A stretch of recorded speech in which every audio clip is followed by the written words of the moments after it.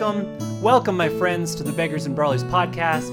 This is episode 28, recorded Thursday, the 16th of September. And in this episode, as we've been doing, I have a new chapter of the Dragon Bard for you, and I have COVID. Or more accurately, I had COVID. Then I had a week to stew and write and think without my family while I got better. And you know what? I learned some things.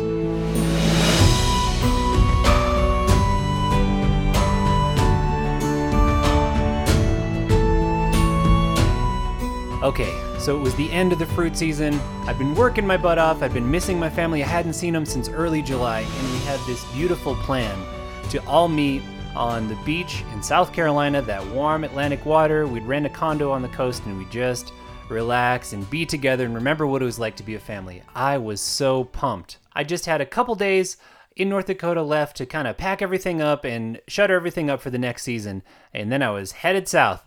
And I was so excited, and I started to feel a little bit run down on day 2 of packing that stuff up, but I thought, yeah, whatever. I think that I have a good immune system, so I'll just power through it. Day 3, I felt more than a little run down. I was dragging myself through the day and starting to call on my 70-year-old dad more and more to help me because I couldn't really get things done. I started to reevaluate what I was trying to do to finish the season and see what I could skip because I was dead set on leaving on Saturday so I could get home, do the things I needed to do there, and still make it to the beach. Saturday came. I wasn't nearly done with the things I needed to do. I felt worse.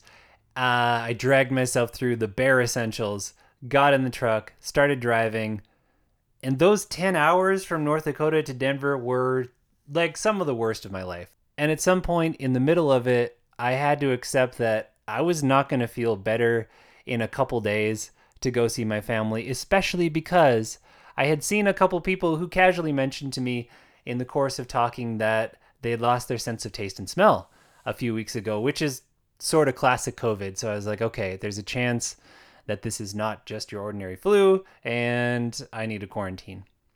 So I got home, felt awful. The next morning felt worse, masked myself up as best I could, and went on a mission to find these rapid COVID tests, which for people in the US, I highly recommend you get some.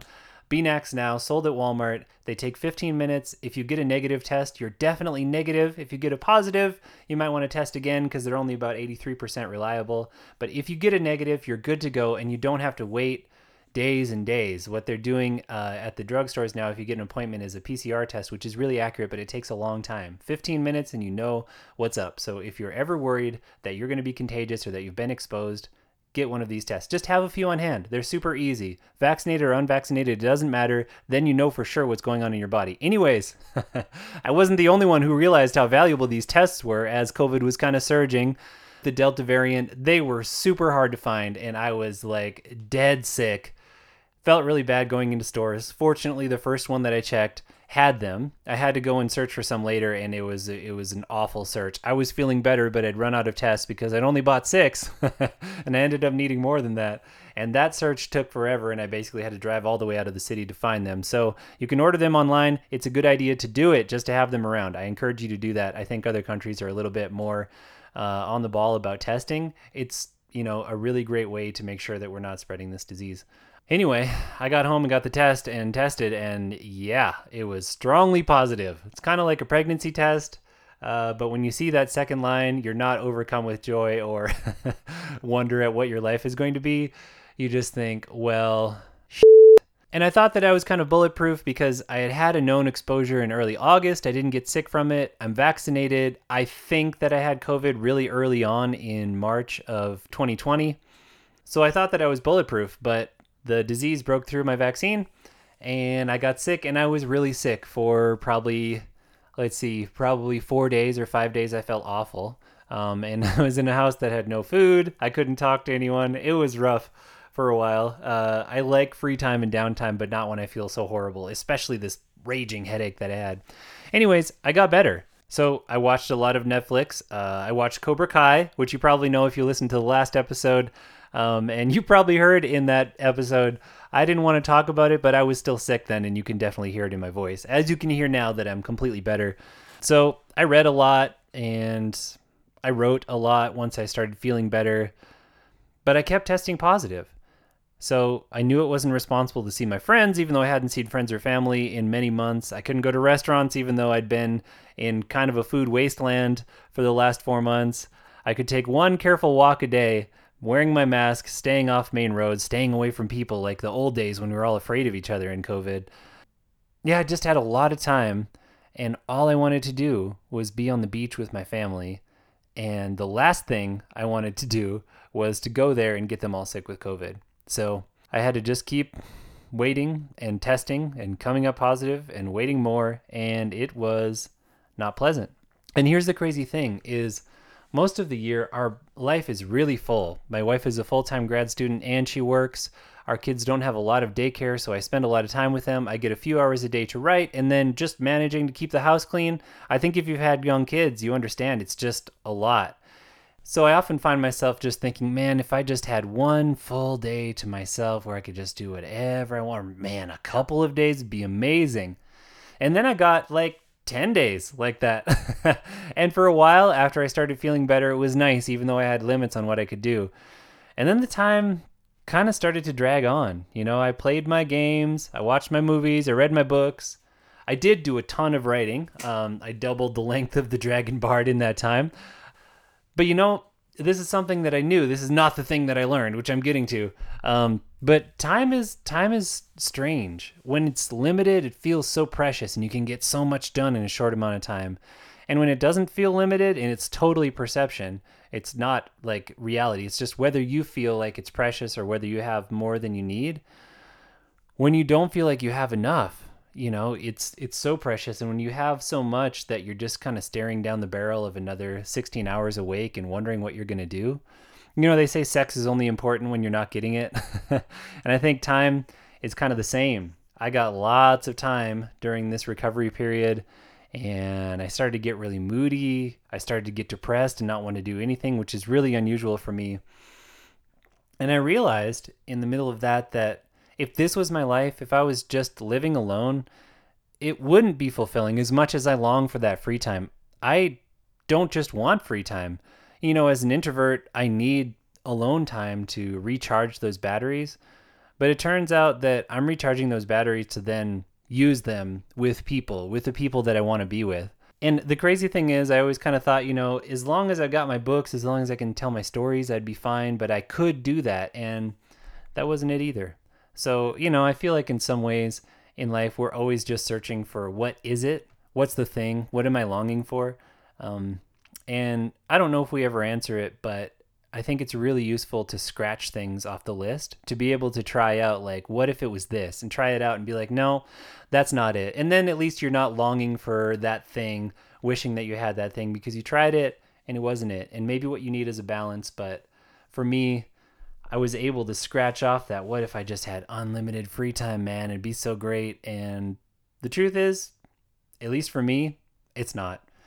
So what I learned is not that exactly, but before anything now, I don't know, I guess I've been a lot of things in my life. I've been a grad student and a volunteer worker and a teacher. But right now, what I am is a father more than anything.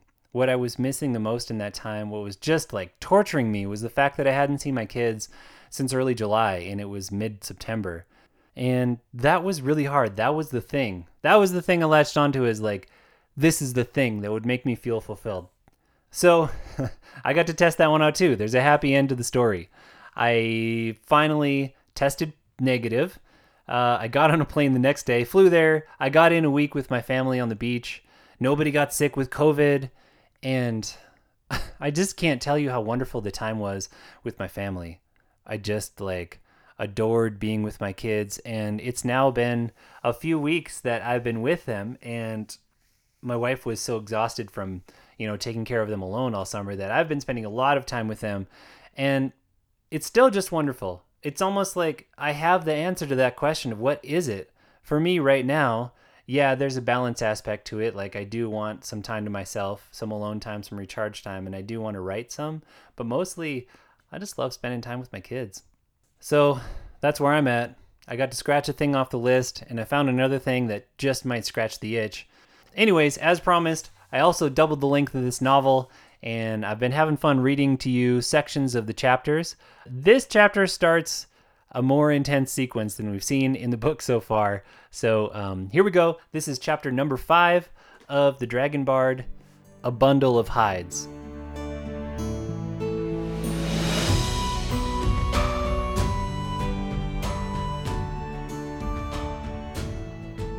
Chapter 5, A Bundle of Hides. The stall reeked of cinnamon and sage, scents rich and exotic in Makina's nose after years on the ice. Pots hung in clusters from racks on the ceiling, clanging in the chill breeze off the bay. The shopkeeper, a weather-worn woman with a beak of a nose, squeezed between rolls of Kashana fiber and bundles of oak wood, seeking the sugar loaves stacked against the back wall. This crooked alley of vendor stalls was nowhere Makina would have frequented in the old world, but Poortown was different. The merchants who got ahead here, in spite of the taxes, were the ones willing to gouge new migrants for homesteading goods, and cheat settlers on trade goods from the ice. In Poortown, ironically, a shabby stall and lack of success marked an honest merchant, and this stretch of dingy shops tucked hard against the foul-smelling waters of the bay was the most honest part of town. She could see it in the eyes of the shopkeeper, who had that rugged set to her chin Makina remembered so well from rebels during the war, who'd believed in their cause even though they knew they'd lose. A kind of martyrdom. She regretted what she'd had to do to some of them. "Hundredweight of sugar, you say?" the woman asked, uncovering a stack of sugar loaves. "Make it 2. This woman might have been one of those rebels. Truths knew enough of them had fled across the waters, seeking exile rather than death.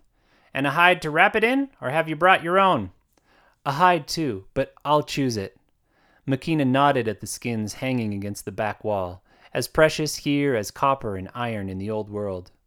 She watched the woman pull down the hides and begin holding them up, keeping her hands still at her sides where they wanted to wipe themselves reflexively on her furs. She'd been in Poortown all of 5 hours, and already she was eager to leave. To get back to the caldera, or to the ice even, to the peace of a long walk with just a dragon and the lull's rhythm for company. This place reminded her too much of the old world, as though some stink of it had carried with the boats in the harbor on their fortnight journey. "That one," she said, spying a black speckled hide with only a few holes and most of its fur intact. This was what she needed most. You could survive on caldera vegetables and unsweetened dragon blood, if need be, but neither scales nor ironworks could replace leather. Another irony of the ice. They'd come here to escape the old world, and yet they still needed it.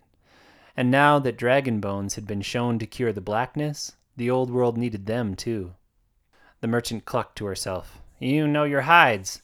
"My father," Makina said, surprising herself. "He was a tanner. Before." The worn woman nodded as she worked. To most people on the ice, before was before. No need to go into details. For their generation, at least. Khan's would be different, she hoped.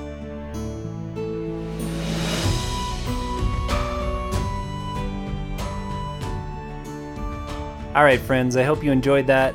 I'm looking forward to bringing you more chapters. Like I said, I wrote a ton during my sick time and my recuperation time. I hope you haven't gone through what I went through, or if you have, you came through it stronger and you didn't end up in the hospital, and you've got a little more insight into who you are and what you want. I'm grateful to it for that, even though it was a really hard time.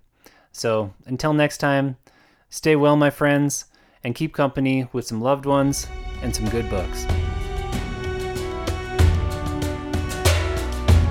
For more information on Levi Jacobs and his books, including the award-winning Tidecaller Chronicles, please visit www.levijacobs.com. Or for a free audiobook, only available to podcast listeners, go to www.levijacobs.com/free. Thanks for listening, and read on.